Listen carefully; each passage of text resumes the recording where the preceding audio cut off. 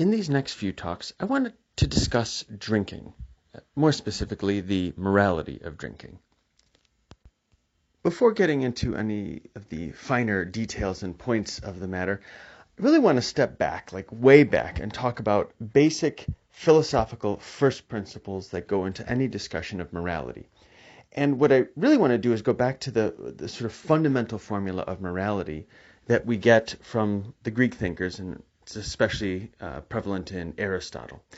And the idea, or the equation, is simply this: goodness equals being. And the corollary to that is evil equals nothing. Now you might be thinking, if evil is nothing, why is there so much of it in the world? But it's not a mere nothing. When we talk about evil, what we mean is an absence of a good that should be there. It's the absence of a reality. That is what evil is. So we can talk about darkness as the absence of light. So it doesn't have any being or existence in itself, but it is a noticeable absence of something that can be there or should be there.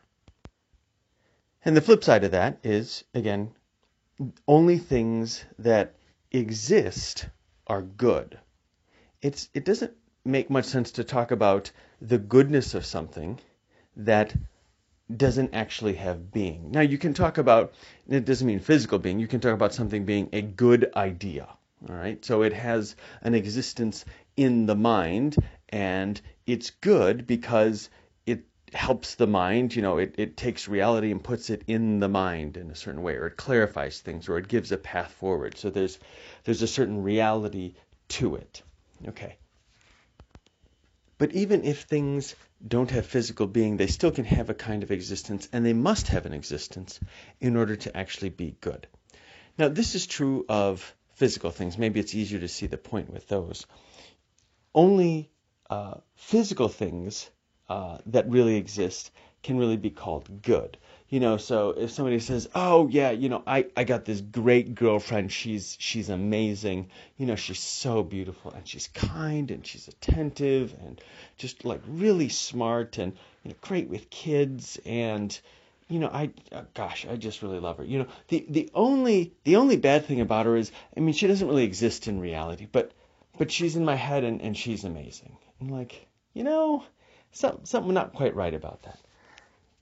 A girlfriend or a boyfriend is something that should exist in the physical plane. And when that person does not exist in the physical plane, we say, well, there's really no goodness there. You don't have a good relationship with this other person because there is no other person, and therefore there's no relationship. So goodness equals being. And this is true of the things of the soul as well.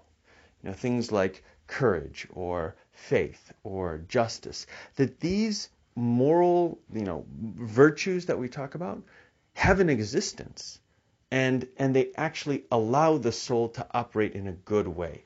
So morality, here's the final equation: morality equals reality.